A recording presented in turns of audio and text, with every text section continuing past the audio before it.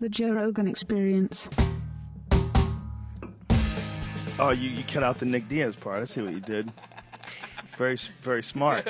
There was a thing that Nick Diaz had a quote. It's like, train by day, Joe Rogan podcast by night, all day. Do you not hate him now? If you folks are not just listening to this, George St. Pierre is our guest, and he's the UFC Welterweight Champion of the world. Just recently defended his title against Nick Diaz. Are you cool with Nick now? It seemed like you guys were complimentary after the fight. I'm cool with him. I don't know if he's cool with me. I'm like, I'm all right. I'm cool with everybody. That dude turns everything into a personal affair, right? Yes, he does.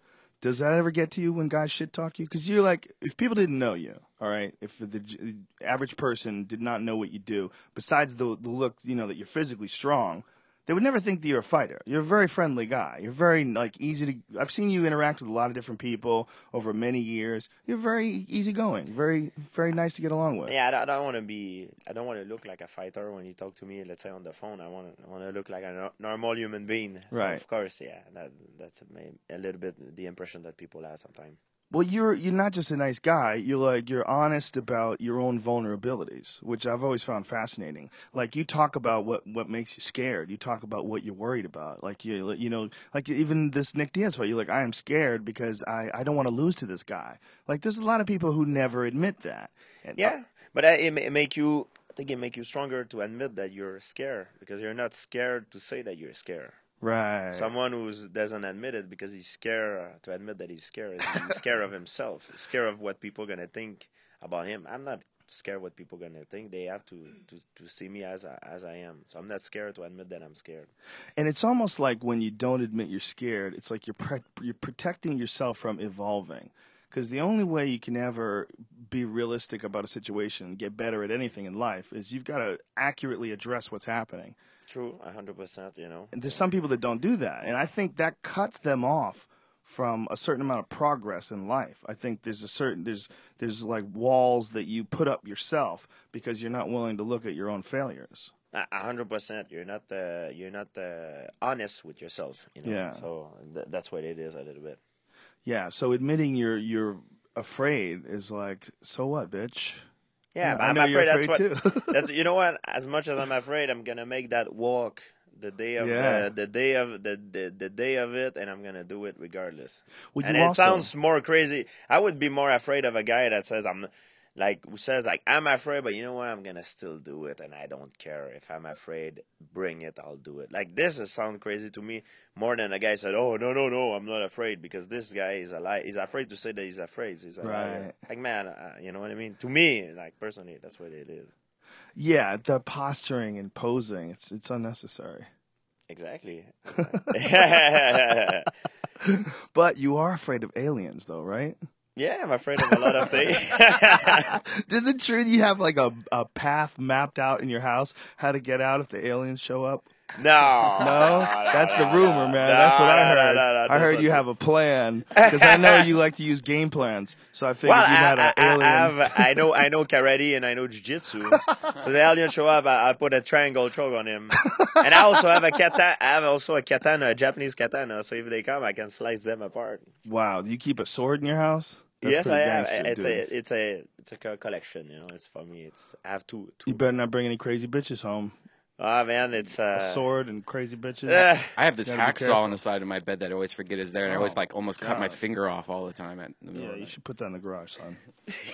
Fuck is wrong with it's you? Like this big sword / meat cleaver that it's just awesome.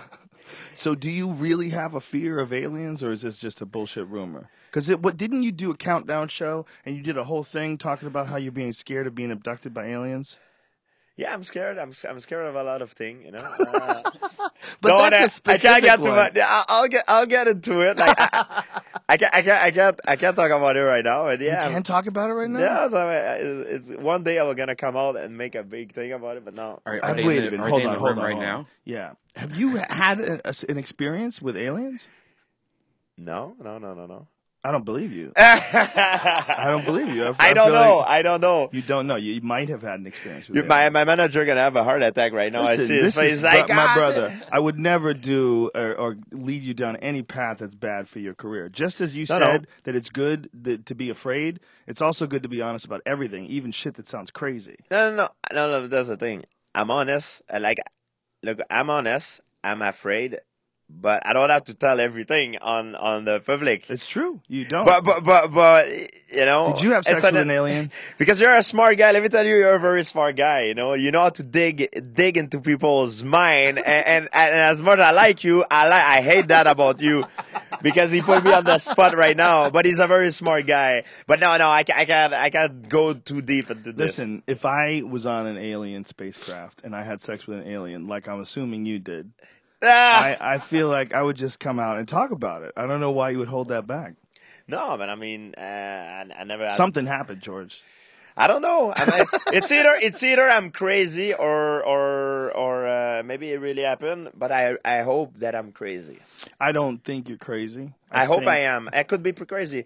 You know, some people, some great mind. You know, they've been hallucinating stuff. Some people are how do you say, maniaco-depressive. Some people are OCD, some people are this, some people are that, and they're still they've been able to achieve great stuff in their life. You know, so maybe I'm crazy. Who knows? I don't know. I hope I'm crazy. Well, are these experiences? I can help you in one way. Are these experiences happening at night? I am not sure. I'm not sure. Have any of these experiences happened while you've been in a dream state, or where you've just been dreaming, or just asleep and you were woken up? I am not sure that I had I don't know. I don't remember anything. But there was nighttime type things. Was it nighttime when you think you might have had something happen to you? I can't say something happened to me. I have no proof. I just don't know. What I'm going to tell you about is your brain produces a chemical while you're sleeping. But I'm gonna tell you something, and I'm gonna be honest about it. Sometime I'm looking at the clock. And it's like I wake up and I look at the clock right after, and it's like the clock advanced like a 4 hour or 2 hours. There's a time zone that I don't remember what happened. It's called falling asleep. I hope so. What do you think? You think you're getting snatched up and taken away for a couple hours? No, I think maybe I fall asleep. That's why I hope. Or I can drive. I can drive my car. And it already happened. I drove my car. While you were sleeping? No. I drove my car on a normal day, like going somewhere. Then I look, and it's 2 hours past. I'm like, 2 hours have just passed, like this. Like maybe I didn't see. Maybe I didn't. Maybe I watched the wrong time. Like I watched my clock and I made a mistake myself. Right. Most likely, right? Yes, of course. Most I hope so. Well, that's very minor stuff. Yeah.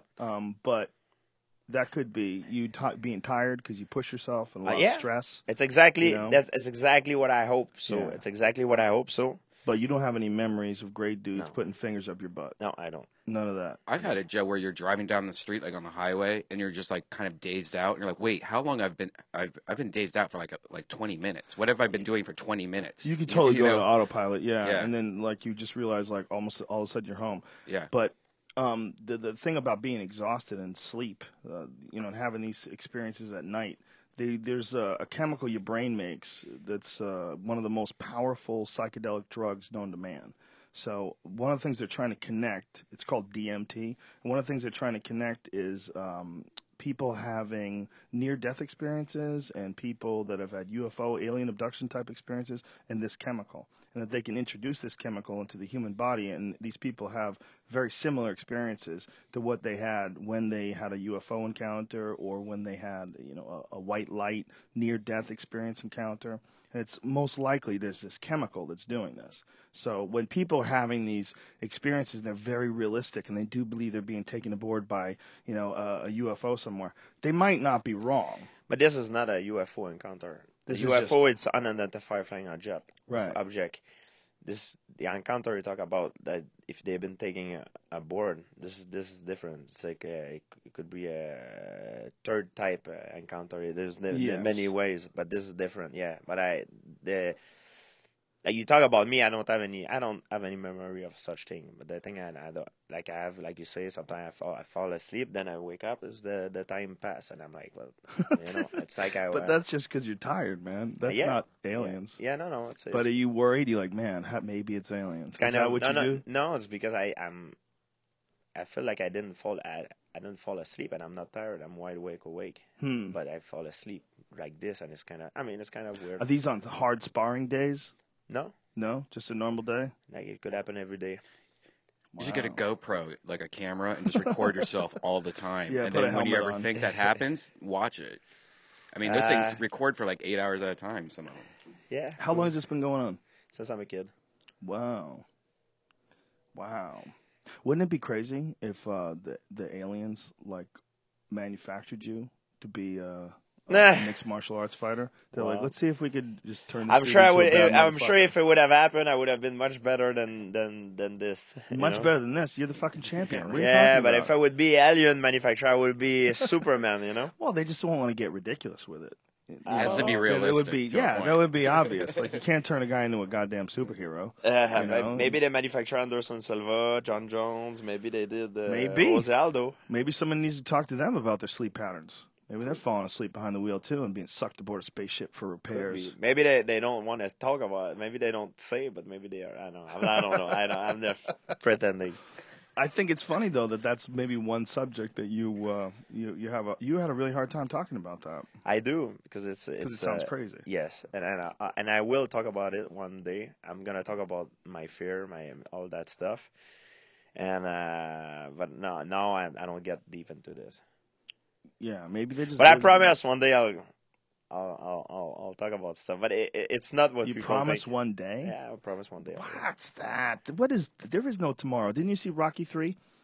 When Apollo Creed says that to Rocky Balboa. It's true. It's There true. is Like you no said, tomorrow. maybe I'll die one day. Maybe I'll die tomorrow. I hope I touch wood not. And people, and I'm like, Wait, how did you say that? Was that French? I touch wood not. Is that what you like said? I touch the wood, like you say when touch you wood don't not. want it happen, Yeah, man, just let it go. Just whatever information you got, spill it. No, but I don't know. I'm doing my own research. I'm researching on myself. Yeah. Like you say, that's the thing that you just told me is very interesting. The chemical that body DMT, produces. yeah. That I'm happy that I meet you today and you tell that about me because it make me happy now. Yeah, it'll make you think. Like, I think a lot of people think they're going crazy, and it's not. It's just your brain makes psychedelic drugs. It's true. Your brain produces it, and parts of your liver and your lungs. They don't know why this stuff is in the body, but it's a super potent psychedelic. Your brain makes it, and it happens when you're sleeping. So if like the speculation is that it happens during REM sleep, I don't think they have the most accurate way of measuring it, but they know it's in the body, and they believe it's the theory is that it comes out during periods of heavy stress or when your body thinks it's going to die or in REM sleep. And that those are the times that you have higher levels of this stuff in your neurochemical soup. That's interesting. It's crazy. Why would your brain produce an incredibly potent psychedelic drug? So a lot of people that are having these nighttime experiences, it could be just varying levels of this chemical that's going around in your brain. But that doesn't mean that these experiences aren't real. We don't know what the fuck sleeping is anyway. I mean, what is sleeping? You shut your eyes, you shut off, you don't exist in this plane, and your consciousness goes somewhere else. Like, literally, you have no memory of a giant chunk of your day, and we have no problem with it, and yet we don't connect it to any other realm or the idea of there being other dimensions. You go into another dimension when you go to sleep, okay? You do. You just shut off. You stop. And for all intents and purposes, you are in another dimension. And if while you're in that other dimension, your brain is being pumped with this psychedelic chemical that when you take it when you're sober makes you have these incredible experiences, it just seems like a normal thing to look into. Like people should be looking into that. Like what is happening when you're sleeping? You go away. Yeah. And everybody's just so used to it. They're like, no big deal. We just go away. Just go away for 8 hours a day. Everybody's scared to die, and no one's scared to fall asleep. You're shutting off, man. You're going to be back, so you're not worried. But you're shutting off. Whatever that is just accepted. If sleeping didn't exist, it would be the craziest fucking thing. If all of a sudden you told people that they had to shut off for 8 hours a night and just completely not be aware, they'd be like, what are you talking about? I got to shut off? They're like, yeah, you're going to shut off for That's 8 true. hours a night, and you're not going to know what's happening. People can touch your balls while you're sleeping. You'll have no way of stopping them. There's a lot of things that can happen. The truth is, like you say, we don't know. We don't know what the fuck that is. I could like like you say, it's not that I'm afraid to be crazy. It's just I can say whatever the hell I want, and we don't know. Maybe you know what I mean. We don't know. We don't know the truth. We have no idea. Yeah, somebody might be stealing time from you. They might be stealing time. They're like, this motherfucker's got too much time. The truth is, I feel like I had experience, but I don't know what it is. So for me to say it's alien or say it's the drug chemical you talk about, I don't know. I can't tell you right now. I don't know what it is. But I felt like it could have been an experience or not. Maybe I felt maybe I'm crazy and it's the normal thing that everybody go like. Maybe but right now I don't know. I'm making my own research to find out about that. How are you researching? And I research a lot of stuff, documentaries and things, and go on the internet. Now it's another thing that you just said to me. I'm going to research that. Maybe I research on the wrong. Maybe I research things that people have tried, because that lapse of time that you don't remember. Some people been hypnotized and they had a bad, you know what I mean? Bad adventure, and I don't want to be hypnotized. Well, that's very controversial.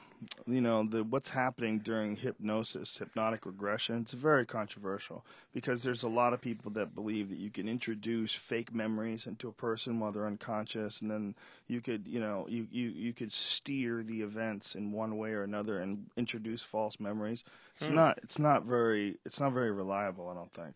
So that's one of the big things about these people that have these crazy stories from hypnotic regression. Like, what the fuck is really going on? You don't know. A lot of times people that are in therapy in the first place are a little wound up. Of course. So it's those are the type of people that you're dealing with. You're hypnotizing them, and then you're finding out about these nutty experiences with aliens.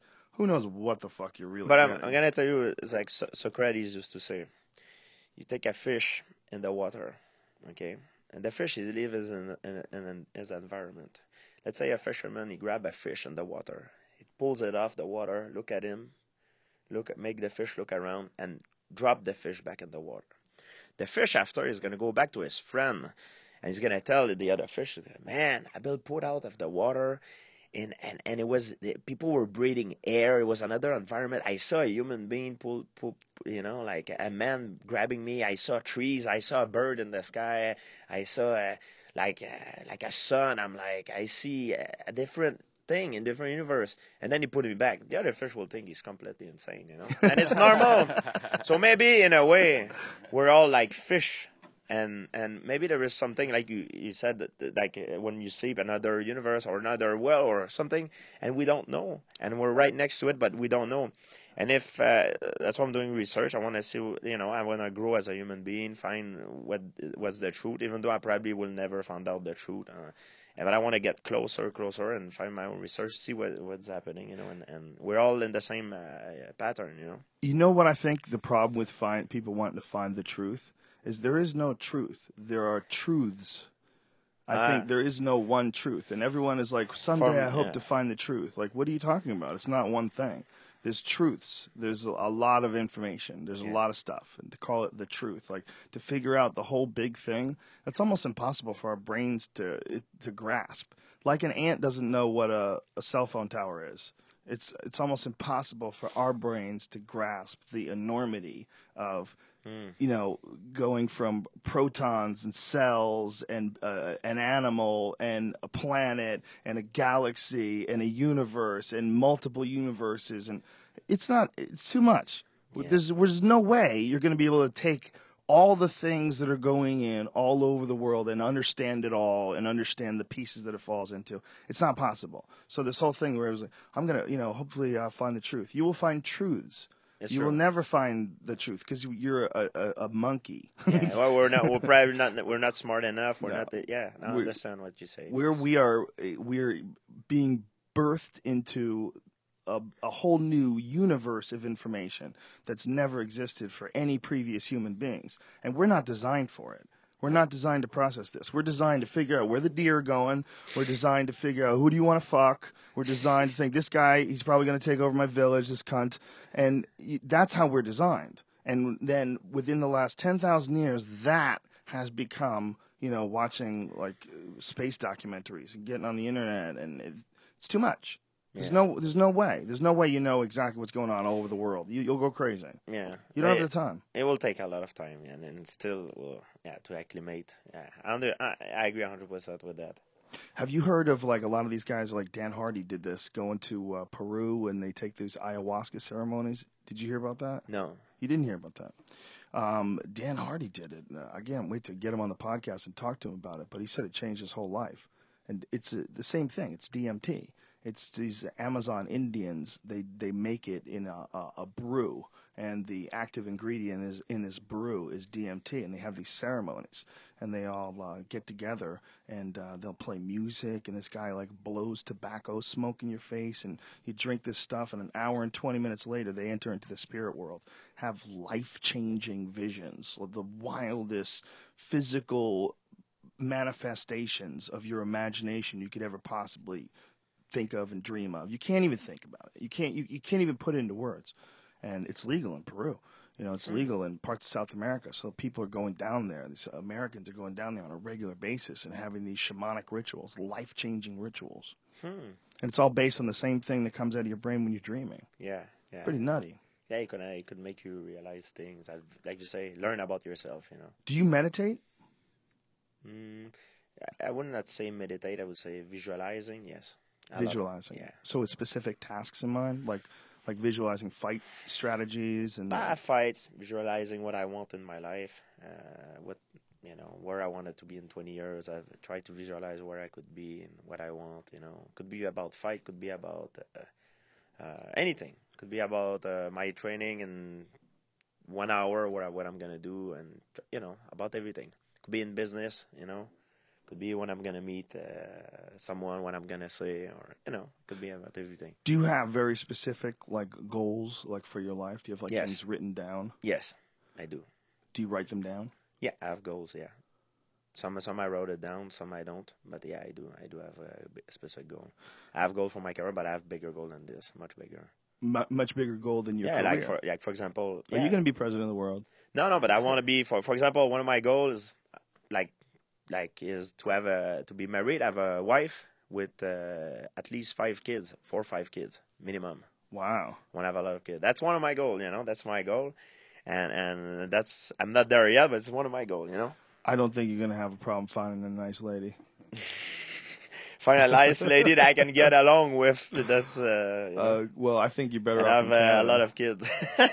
Look up in Canada. Japan. That's where you need to stay. Don't be trying to get these American chicks. They'll get mouthy, especially after you retire. Look at you all retired and shit, getting fat.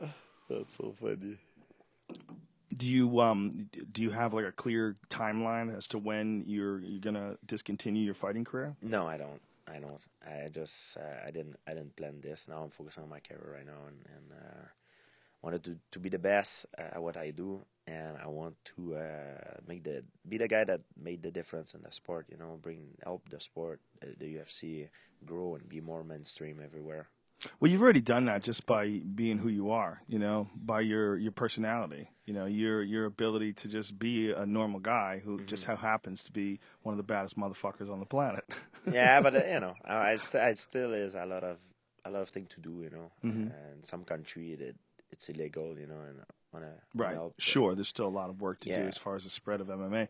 Not just some countries, some states. It's still illegal in New York State. Yeah. When I first started, and where I'm from, my country, it was illegal in Canada.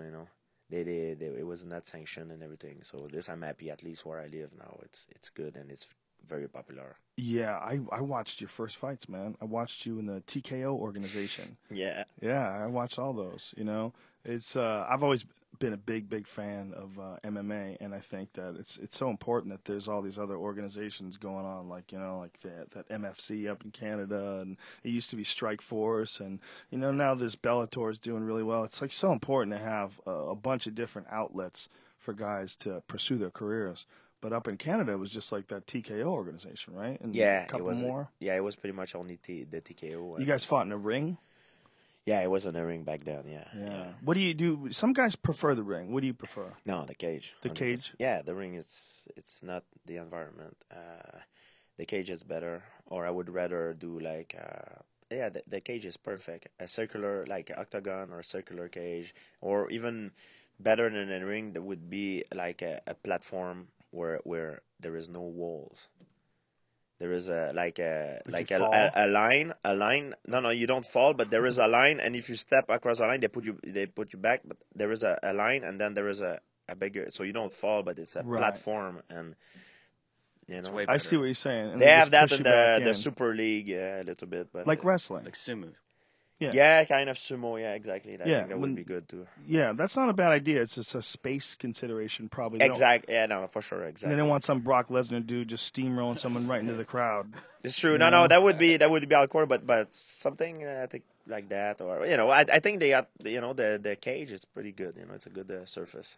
Yeah, the only objection that people have as fans is sometimes it makes the action a little harder to see True. if you're there. Watching it at home, it's perfect. I'm sure they could make a material which is like a window that could see through it, like a plastic window which is Then it all soft. greasy and shit. Every time dudes would be like what if that Daniel Cormier Frank Mir fight happened? True. The whole thing would be just grease. You wouldn't be able to see shit Yeah. because those guys pressed up against every spot on that cage. But True. it's also girl MMA now, and it could be like a car wash. Shit. Like a girl MMA car No, wash. it's true, but I'm sure there is. There's a lot of things I would have changed in the sport. First of all, the time is no round. Right. I think seriously, I believe it's stupid the round.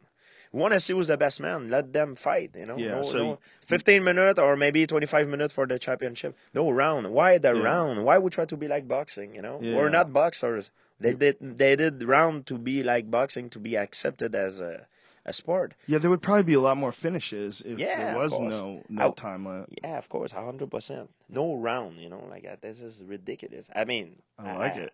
Me, seriously. I Do you believe think it. it's possible that the UFC would you fight someone like that? Like, 100%, I Would you will. arrange that like as a particular rule? Like maybe the UFC could do it in Russia or somewhere where they're gangster about it. Yeah, I would rather I would rather fight in a rule like this. I think it would be more honest. Like, who's the better man?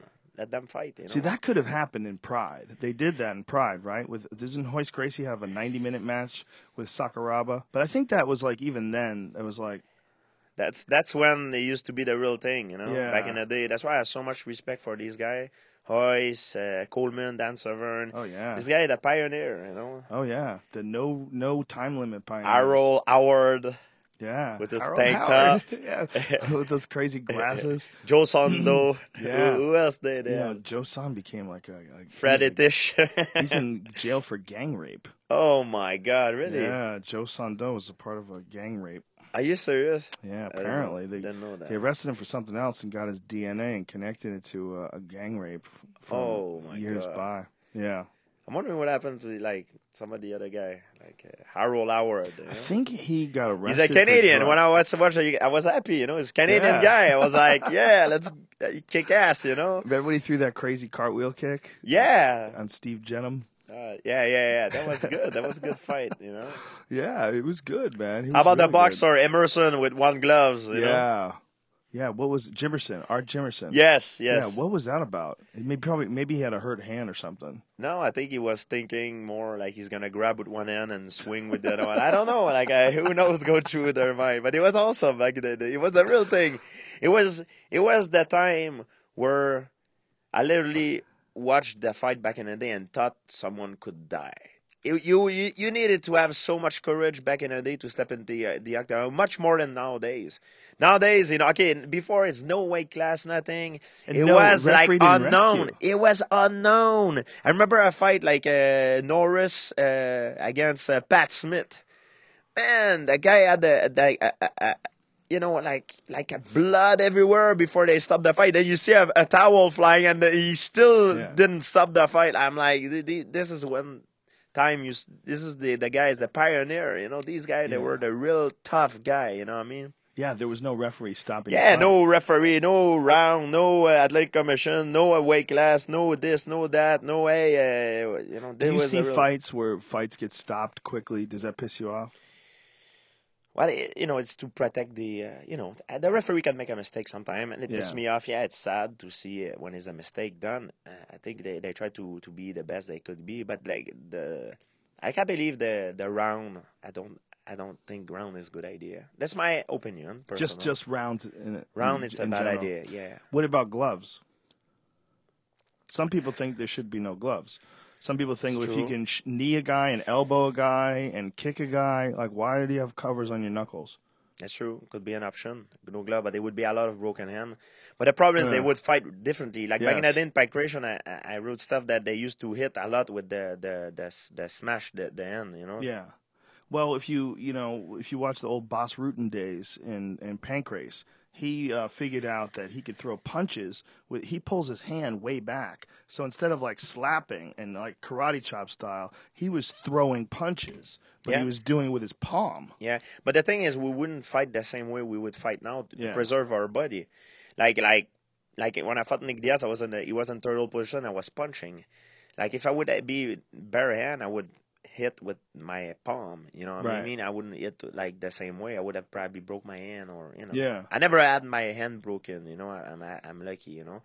But you know, I would fight different way. It would make it better also for all the grappling aspect. Yeah. I'm a big fan of Brazilian Jiu-Jitsu and wrestling. It would be better. It would be more realistic. I mean, I don't really understand why they have a pad on the gloves. I mean, I think it's 100%. If you don't have pads on your shins and you're kicking people in the face, like, come on, that's crazy. Like, you're gonna pad little knuckles, and yeah, you can cut people more, but it also breaks your hand more. It's just if you're trying to have it be realistic, it's almost like bad to allow people to wear gloves because it allows them to tee off and punch as hard as they can without worrying about breaking their hands. 100%. It's true. And you could break your hand, but you know, you hit a guy with a good punch on the jaw, you know, bare knuckle. I don't think you will break your hand. You know, just doing karate, you know, Kyokushin, they you know. Well, people are also, you would punch boxing much harder, of course, because the tape. I don't think it's the glove. I think it's the tape that hold the wrist. Yeah. So there is no movement in the wrist and everything. All the impact makes it harder. Definitely. That's why I believe, you know. Yeah, I think the hand wrap definitely aids the person who's punching. Yes. But you also would be really cognizant of only punching with the first two knuckles, you know, because in boxing, you know, you're taught to punch and concentrate on those knuckles, but in reality, a lot of times when you're throwing combinations, you're hitting them with all parts of your hand. Whereas you're taught in karate the idea of punching, you know, like a makiwara over and over and over again. It's to toughen these two knuckles. Jack Dempsey says is the third knuckle. The third knuckle? Yes, he used to punch with the third knuckle, and he was known for punching power. Yeah, he could punch very hard, Jack Dempsey. So he says it's the third knuckle because he said the alignment of the body is better with the third knuckle. That's interesting. So maybe. Well, I would never argue with Jack Dempsey, but most people believe that it's the first two. No, I know. Again, karate, same thing they teach, but Jack Dempsey strangely says the third knuckle in the book. He says that. That guy was a fucking savage, huh? Yeah, he was like. Watch those old school fights, and he would fight dudes much bigger than him. He was only about $190. I think he was like 196 or something like that when he was the heavyweight champion. Mm-hmm. He was fucking up those. You know what? I might be wrong. I think actually Jack Dempsey was even lighter than that. I think Jack Dempsey. Hold on a second. Let me pull it up. I don't even think he was 196. Rocky Marciano, which is really Marciano was 175. Yeah, what the fuck, man? There's certain dudes like that just can hit so fucking hard. Yeah, but their opponent was not as big as well, you know. Now we're like monster. Like look at Klitschko, you know. It's crazy, you know. Yeah, it doesn't say his weight on his Wikipedia. It says he was 6'1". Marciano or Dempsey? Marciano was like 175, 180. Marciano was? Yeah. I thought he was 180. 185. Marciano, I remember I read it was a 180. I don't think he was. Dempsey was 192. That's crazy. Yeah. It's like my size. It's my size fighting a heavyweight guy like Brock Lesnar. Holy shoot. But they had those little tiny ass gloves back then. True. They had just a little cover over the knuckles. Very little padding at all. And it was probably just like a little horsehair in there as well. Wild. Do you pay attention to like old videos of like old fights? Do you ever watch like old boxing matches and see like what guys like Dempsey had to go through? What guys like Jack Johnson had to go through? I watch a lot of stuff, you know. Like what I've been watching on the internet recently is a lot of karate stuff. I'm really intrigued into that. Really? Yeah, like the point karate guys. I think that it's very underrated. Oh yeah. There's a lot of very good fighters. They come from that, and I think it translates to MMA very very well. Absolutely. Marciano was 188 apparently. The ability to move in and out like really quickly. That's the best. Have you fought in point tournaments before? I did. Yeah. It's very frustrating. I'm from Kyokushin Karate. It's not the same system, but I did point karate before. Yeah. I fought only a few point karate tournaments, but I found them. I fought one really high level guy, and who's like he wins a lot of those point tournaments. It was so different from Taekwondo being like continuous fighting to this being like stop. It's like, and it was really hard to fight that way if you're not used to it. And I would just imagine that a guy who's really good at lunging in and out like that, if you could teach him all the other aspects of MMA, that would be a big advantage. That's what I use for my takedown. The shoot that people say, is your wrestling. It has nothing to do with my wrestling. My wrestling is once I get the leg, I finish the takedown. But how I get in and out is because of karate. People are like, no way, karate, no. And yes, karate that allowed me to cut the distance and to take the people down. I have a very good single to the ball or very good double and very good penetration. It's because of my leg, the way I do, and this timing, I get it from the karate. Wow. Yeah, that's I wrestling too, but karate primary. Because before I started wrestling, I was karate guy, pure. And I just acclimate myself very well to wrestling and to wrestling especially for the mixed martial art. Wow, that's really interesting. Because I've always said that one of the best things about you is your ability to close the distance. Yeah, it's karate. That makes sense. Yeah, it totally makes sense. Yeah, all my footwork pattern and everything is from karate. This is where I get it from. Springing in like that, the ability to cover that distance, that's a huge advantage. Cover the distance and to not get hit. This is very important. Right. Yeah, and that is one of the cornerstones of those tournaments and that style. Did you have a hard time when you made the transition to Muay Thai and MMA style? Yeah, today even my kicks are more like karate guy, I do Muay Thai, but my kick, it's like printed inside of my brain. Right. It's hard to say. Like you're a Taekwondo guy, you can kick, but you will stay Taekwondo. And it's fine too. It's the best. Like I believe Taekwondo is the best spinning back kick. You have the best spinning back kick I ever seen in my entire life. You're from Taekwondo. You know what I mean? Yeah. And it is your background, and you try to change your technique of your spinning back kick, it will be the worst thing you could do. You know what I mean? So I try to learn to add stuff to my arsenal, but I don't try to change my thing. You know what I mean? Right. Yeah, I still incorporate a lot of those techniques, but I do more just regular Muay Thai now than anything else. Because I think all those techniques, like the spinning back kick and wheel kick, for a guy like you that has like a strong karate background or a guy who picks things up really quickly, that's those are good techniques to learn. But like for everyday use, it's hard to pull those things off unless you're doing it on a regular basis. Like they become normal when you're fighting in Taekwondo tournaments and everybody's doing it. You're doing it every day. But in MMA, there's so many other fucking things like. To have the type of leg dexterity that you see like the top level Taekwondo guys have, it's be so hard to have that along with wrestling, along with boxing, along with jiu-jitsu. Like, how do you manage like all your different skill sets? Do you have like a 20% of your time goes to this, 30% goes to that? Like no, it depends.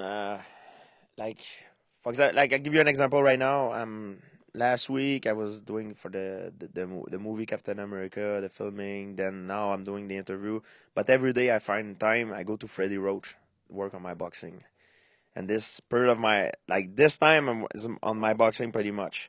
And when I'm gonna go to New York, for example, because I have to go to New York for the book promo and stuff, I'm gonna do my jiu-jitsu with John Danaher. I'm gonna be doing jiu-jitsu. When I go back in Montreal, I mixed up everything, But when I go to different places, I go, I do my specific things. And this is in between fights, so you don't have a fight scheduled. So now you're just in the skill development phase. Is that what it is? Yeah, and that's when my training is fun because I train for myself to get better and I try stuff. Mm-hmm. Like now, you see me, if I go roll with my friend, like at his academy, I roll, I try stuff that I would maybe not have the the guts to try a normal time because it's risky. Right. So I try it. Oh, I get tap, and I tap and I laugh. Who cares? I tap. I don't care. Sometimes I tap him. Sometimes I get tap. Right. But when I train for a training camp, now I train for performance. So I have to perform. I cannot be beaten in training. Otherwise, my confidence will be affected. So I try to perform. So that's when my training is not as fun as it is now. Right. Yeah, the ability to loosen up in training is very important when you're in the learning phase, right? Yes. That's how you develop new techniques. And that is an ego issue, too, like with guys who are not that good at jiu-jitsu. Like you see it a lot, like maybe like strikers. Yes. They don't want to roll because they don't like getting tapped. Nah, that's stupid. It doesn't mean anything. You tap. It doesn't mean you're not as good as the other guy. It doesn't mean you play that game and you just get cut. And so what? So what? I got tapped all the time. I don't give a damn, It's a fascinating aspect of jiu-jitsu, though, that doesn't exist in other martial arts. Like if you kickbox and spar a guy, it's not as, Yeah, it's like you don't want to be knocked out. But, I mean, it would be the same thing in a way. Let's say you're a jiu-jitsu guy and you do kickboxing with a guy, but the guy will not knock you out. He will let's say he will do a combo that he will be like, you would know, like, oh, that right hand would have knocked me out. Right. If, it's something in jiu-jitsu, oh, I would tap, otherwise he would have break my arm. It's a little bit same thing. We don't hurt each other. In jiu-jitsu, you can allow to go further without hurting each other than in kickboxing, for example, where it's striking, it can be brain damage. Yeah, that's the hardest, is it, or I should ask you, is that the hardest place to find guys that you're comfortable training with is in striking, so you know that they're not trying to knock you out, you like every day in the gym isn't a war? It's different. I gonna tell you is I have many times people try to hurt me and I try to hurt like I have no choice. I've been when I first now it's different because of the notoriety I have. I can find place how I can go, and I mean training, it's training. We still go hard. There is a smart way to train, of course. I don't try to hurt myself when I train and try to hurt people, But of course, let's say I'm training for a fight, before a fight, and we spar hard. If the guy, you hurt the guy, you let him breathe. You don't go for the finish. But the thing is, for example, kick to the head, we control the kick to the head, things like that. We don't do knees to the head, the elbows, stuff like that. We don't do that. And this is important to have a good training partner like that, Because sometimes you train with someone who's crazy, you're getting ready for a fight. It's a lot of money on the table. He's gonna cut you or like things like that. You don't need, to make a name for himself. So now when people ask me, hey, why you don't go train in my gym? It's because sometimes because I go train in the gym, they know who I am. I'm George St. Pierre, and they go, oh, I'm gonna try to hurt him to make a name for myself. And that sucks, I don't like it. So I'm very careful with who I train now. That's the bad side of it because a lot of people try to take advantage and make the name, Right. And I don't like it, I like to train with different training partner, new guys, but now I have to be careful to do it. I cannot do it, I have to know where I'm going. Tell me, oh, this guy can go with him. He's good, And I don't care that get tapped out or be dominated. That's not what I care. It's care of being hurt, right. or injured, not be able to work. It's a lot of money. When I have a fight, I have to cancel. It sucks. Yeah, there's always accidental injuries, but there's the injuries where a guy's trying to hurt you because he's trying to. That's got to be really annoying. There is guys that, how do you say, they always hurt people. And they say, oh, no, I didn't mean it. But I'm like, why it always happened to you, man? Why it always happened to you? I've got in the gym in Montreal. It's like when I bring my training partner here for let's say I bring guys to train from like my last training camp, bring guys to train for my training camp to mimic Nick Diaz. I tell these guys, hey, listen, there is this guy, you're not going to train with him because he's like, and they're all like, oh, why? It's like, because every time someone train with you, it happen an injury. It's like, yeah, but I don't mean it. I like, you don't mean it, but it's still happening, man. It's like, it's that's how you are, man. I've seen guys kicked out of gyms for that. Of course. But some guys, it's intentional. Some guy, it's not intentional. But even if it's not intentional, you don't want to take that chance to do it. You know what I mean? I don't hurt people when I train. Find me a guy that I hurt in training. It could have happened accidentally once in a while. Very rare. It's very rare I hurt people, Very, very rare. I could if I wanted to. I could. But I don't hurt. I don't hurt the people, Yeah, you're there to train. You're there yes, to get better. Of course. Yeah, there's a couple guys that I know that it's just people just won't train with. They say, they just walk away from Yeah, him. They'll you're gonna say get no, hurt. no thanks. Yeah. But because the minute you're gonna train with them, it's gonna be a fight. It's gonna be like a real fight. And I don't want I fight. Yeah, and I'm paid to fight, and I don't want to hurt myself in real life. And I don't want to have to hurt some. I don't want to put myself in this situation. You put together a great camp now, though, man. You going to so many different great guys. John Danaher, who's one of the most underrated or underappreciated jiu-jitsu coaches in MMA in the world, really. With you, if you look at all the different guys that get famous for coaching jiu-jitsu, talked to a lot of people about John Danaher, and they all say the same thing. Like, that guy's a bad motherfucker. Yeah, he's super amazing. Smart, brilliant in the corner. Like, I love the advice he gives. He's always, like, on point, direct, accurate. He's probably the most, how do I say, like, brilliant, educated man I ever met in my life. Yeah, he is brilliant. Yes, a lot of people don't know, I believe he was a philosophy major. Yeah, he's a bouncer. He's a PhD in philosophy. He used to teach philosophy in Columbia University. And he was before a bouncer. Before he dropped everything and dedicated his life to jiu-jitsu, and he was bouncing at night in a hip hop club. Oh my God! In a hip hop club, can you believe it? And apparently he was like big on like weightlifting back then. Yeah, he was a bodybuilder. Yeah. Bodybuilder. And then he starts doing jiu-jitsu and fell in love with it. That's amazing. Yeah. So you go to him for your jiu-jitsu and Henzo as well, right? You go to Henzo's? Yes, I go to Henzo. That's where you travel to a lot of gyms. Yeah, but I travel. It's a good thing because I have places that no matter. Like I come to LA often for business stuff, but when I come to LA, I have the place where I can train in LA. I'm very happy. I have place where I can train in New York. I go to New York a lot. And Montreal, of course, France, and Paris, France, and it's important, So everywhere I go, I have like a second home where I can go train there and get better. That was hilarious when you brought that French dude with you on the Ultimate Fighter, and he showed up hammered. What is his name again? Jean-Charles Skarboski. Yeah, he's very, very good Muay Thai guy. Very famous Muay Thai kickboxer, and he would be partying all night and show up to the gym with one of them club cups, a plastic cup, and there was fucking alcohol in it. Like he's out of his mind. He shows up. He was drunk and high from the party. Like he haven't slept for more than 36 hours. For that flight to Paris. Then I thought I made the training when he arrived. I made on purpose. I organized a training for him to come teach the afternoon class, the late afternoon, not the morning class, because I was thinking, he's gonna sleep. No, he arrived from Paris the night before.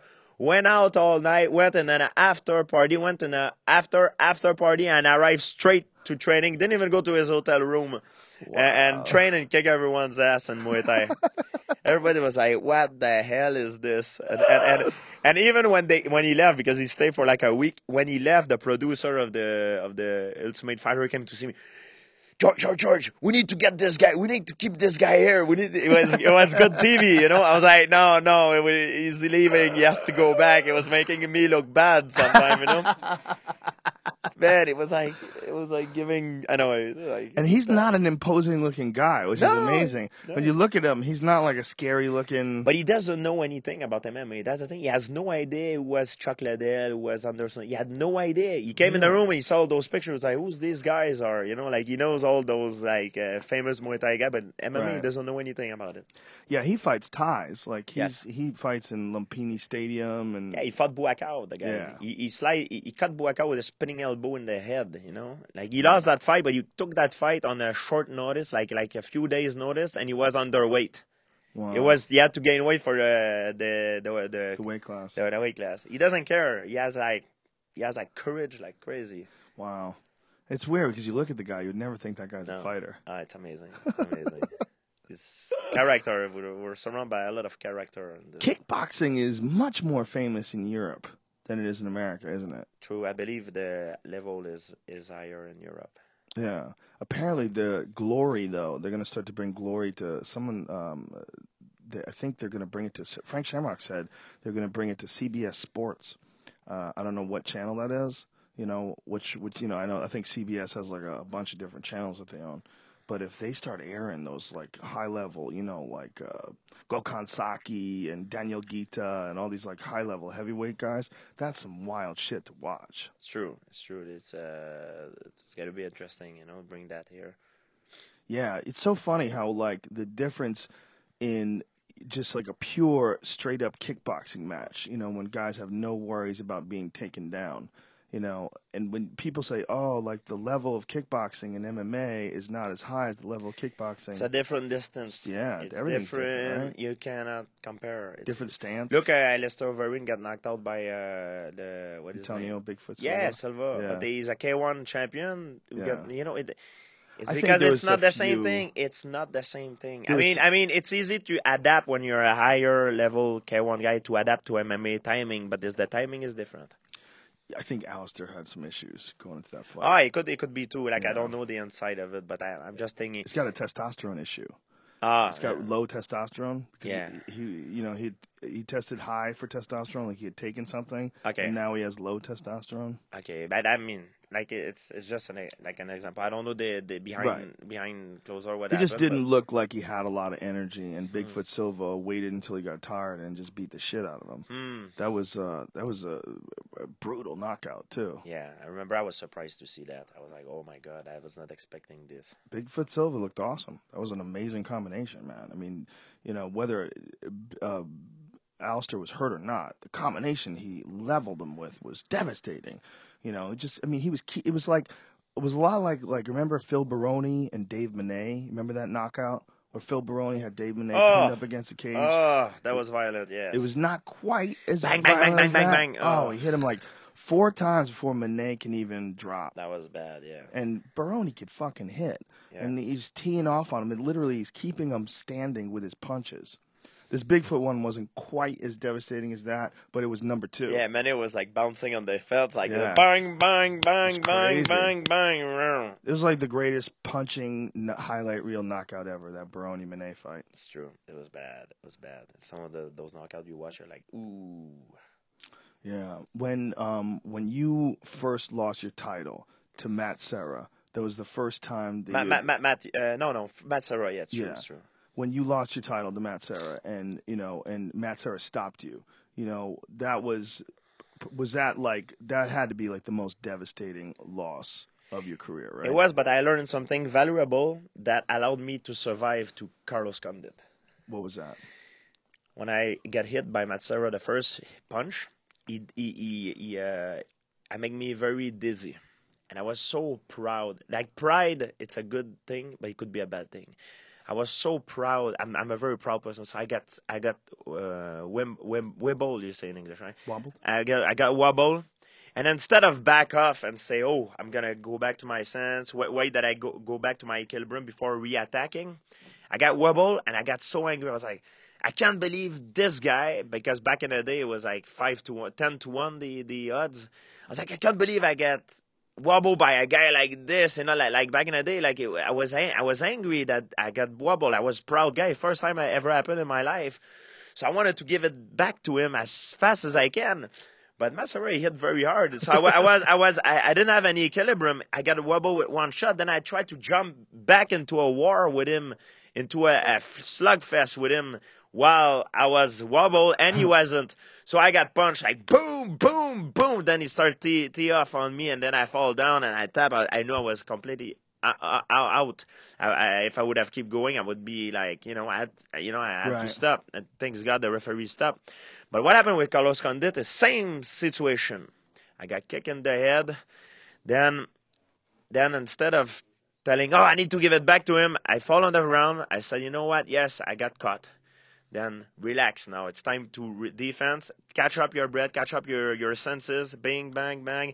I focus on my defense. My shield. Close everything. Every opportunity he has to hurt me. And then I came back after. So I step into my ego a little bit. Try to accept the fact that I got hit.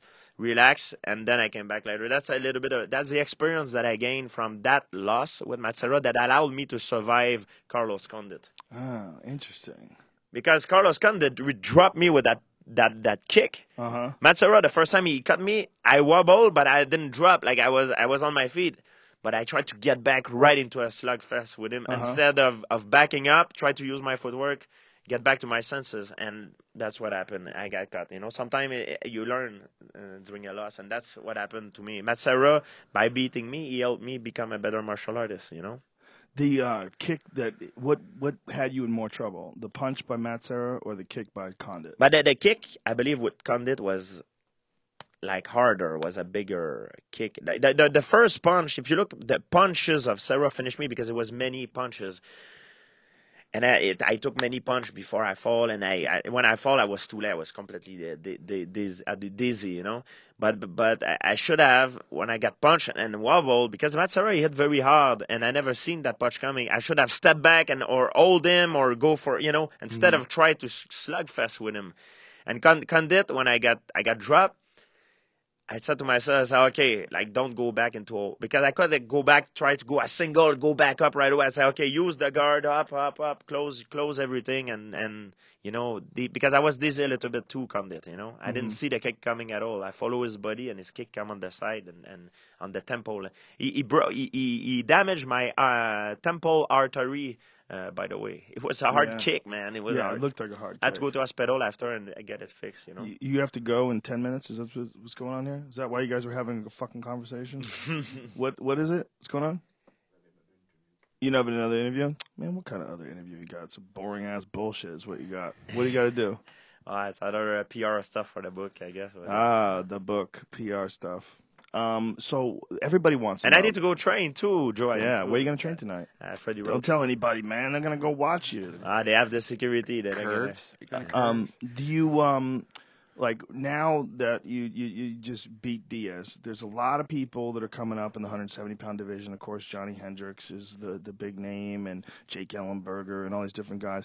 Do you, at one point in time, there's been a lot of talk at one point in time of you guys getting together and you and Anderson Silva meeting maybe at a catch weight or something like that and fighting in a super fight? Yeah, is that question everybody asks me? They asked me that even before I came back from my injury, Right. They wanted me, I need to do stuff in my division before I think, because it's new, it has moved now. So right. I don't I know Silva is fighting Chris Weidman, but Anderson Silva is very big. He's 230 pounds. He's a very big guy. He walk around very big, and I'm 190 pounds.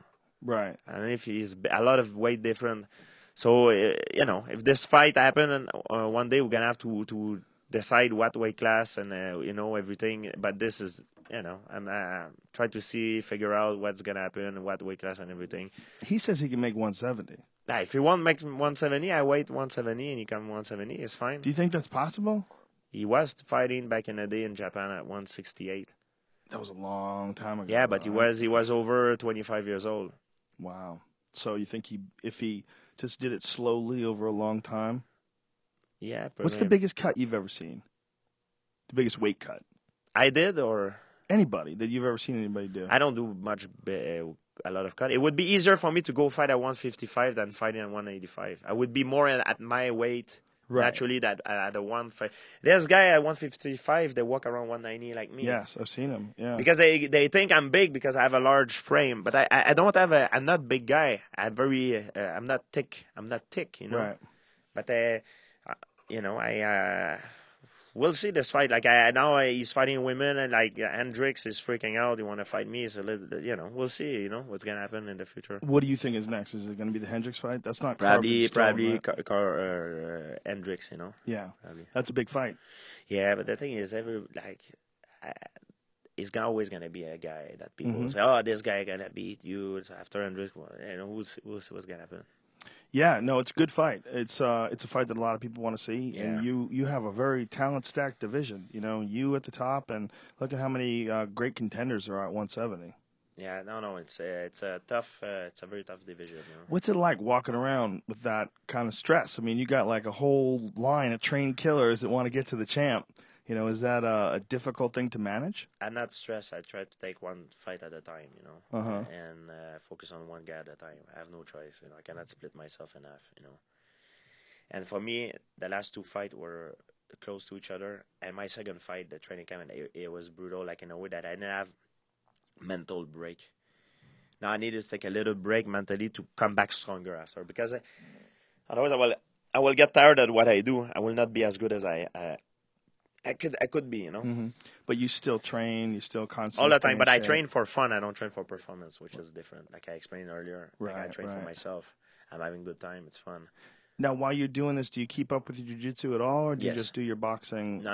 I do jiu-jitsu too. You do everything. Yeah, it's very important. How many hours a day do you train? It depends. Like now, I'm gonna have only maybe 1 hour and a half. I'm going to train at Freddy, and that's it. And then it depends my schedule. Normally, I train twice a week, twice a day. 3 hour maybe total, like 2 training of 1 hour and a half. The training itself is maybe 45 minutes, 30 minutes, the training itself, but the talking, the this, the that, the changing, the shower, 1 hour and a half. Now, are you still doing gymnastics? Yes, I do. How often do you do that? Once, twice a week now. And you think that's like really responsible for a lot of like Yeah, your I like ability to move your gymnastic body, and track and field. I do Yeah. track and field. I run track too. like sprints and Yeah. jumps and things along those lines. 60, 100s, and 400s. And you feel like that's the best kind of exercise for MMA? Yeah, if I would have started all over again, because back in the day I used to train like an idiot. I was doing bodybuilder and watching movies like, Rocky and all this, and Jean-Claude Van Damme, Arnold. I thought that was the thing. Right. Back in the 90s, for my generation, that was the thing. Back in the day where I'm from, Canada, a mix of martial art and bodybuilding was the best mix you could be. You were like you say a badass, You Right. say that. Then after we discovered that bodybuilder is not suited for mixed martial art. It's better like do like I was doing more like strength conditioning kind of stuff. Right. But then I found out after the strength conditioning it was better. And Olympic lifting, I think it's better the gymnastic. Do you And think the it's track. better for your joints as well? Yes, track Yeah. and field and gymnastic. If I would have to do, let's say I would have to go back in time, I would have tell myself that George, stop all that bodybuilding stuff that you're doing.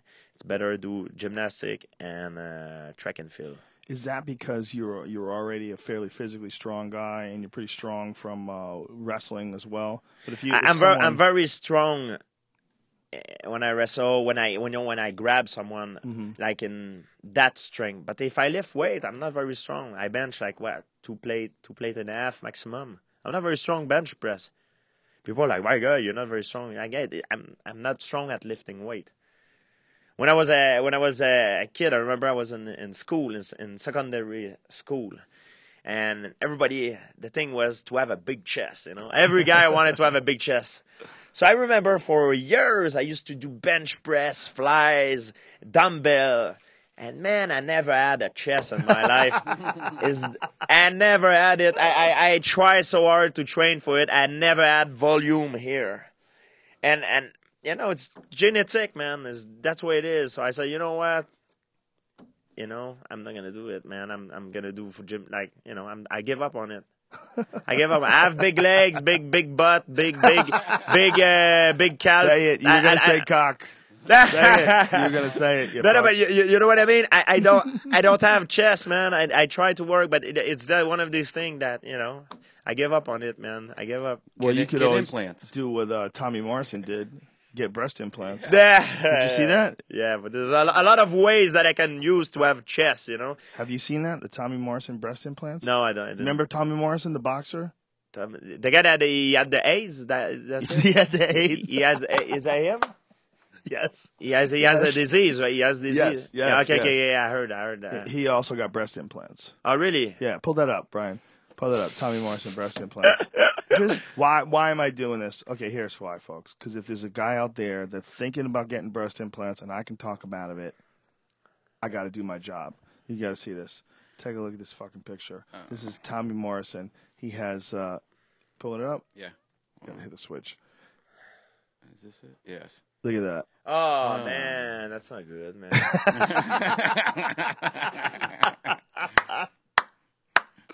Yeah. Oh man, that's not that good, man.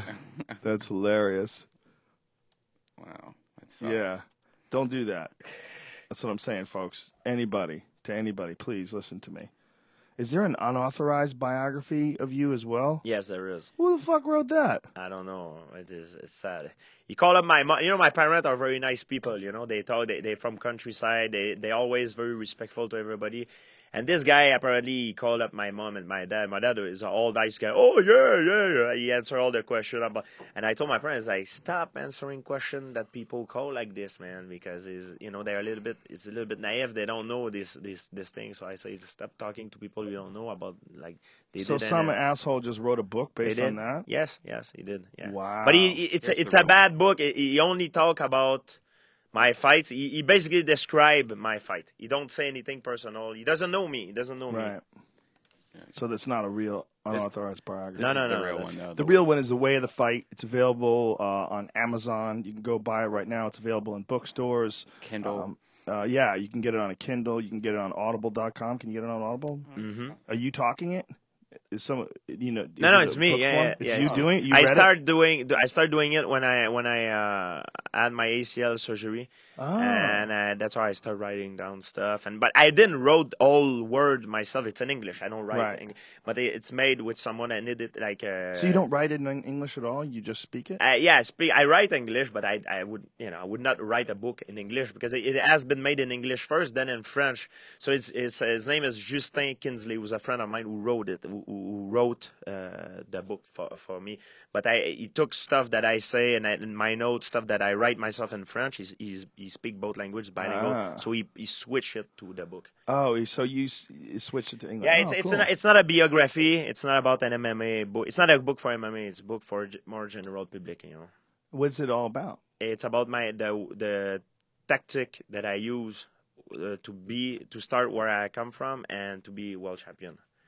I find myself goals and drills, the repetition, and I keep doing every day, and that's how, So that's what the book is about? Yeah, it's more philosophical stuff. Oh, wow. It's more a philosophical book. It has nothing to do with MMA. It talk about MMA, but it's like people that like it normally is people because it not has been written by an MMA guy. The guy who written, it doesn't know nothing about MMA. Even the MMA people sometimes they might read it and say the terms are because sometimes little mistake we correct in the future that it would misunderstood, but is a book about philosophy and the mindset of someone where I come from, how I became successful from my experience. Well, George, you're a bad motherfucker. You're a cool guy. It's always great to talk to you. Thank you, Joe. I'm glad to be your friend. And it was one of the coolest things in my life is being able to teach you throw a turning sidekick. The fact that you would even listen to me when I tell you that I had a good one. It was I'm going to do it in a fight one day, I promise you. I promise. I'm not comfortable enough. I'm going to do soon. Well, let's tighten it up, man. Let me give you some drills. Let's do it I got again. some drills for it that can definitely help you out, help you increase accuracy, and we'll do it some more. We'll train some more. For sure, man. Love you, buddy. Thank you, man. Thank you very much, my friend, and best of luck to you in the future. All right, ladies and gentlemen, that's the end of this abbreviated episode of the Joe Rogan Experience podcast. Thanks to Hover. Go to hover.com/Rogan. Get 10% off your domain name registrations. Thanks to Stamps.com. Enter in the code word JRE in the microphone in the upper right-hand corner and save yourself some shekels, son. For any information on Brian's upcoming comedy shows, go to deathsquad.tv, and including podcasts that you can get only on iTunes under the Death Squad label. Like Ryan Keeley's Muff Said and Kevin Pereira's Pointless. It's also the Death Squad Ice House Chronicles, which we do on a regular basis. And we probably will do tomorrow night. You want to do one tomorrow night? Sure. We're going to do one tomorrow night, you dirty bitches. Tomorrow night we'll see you guys at the world-famous Ice House Comedy Club in Pasadena with Tommy Segura, Tony Hinchcliffe, Bert Kreischer, Brian Redband, and myself. And until then, we love you. Go fuck yourself.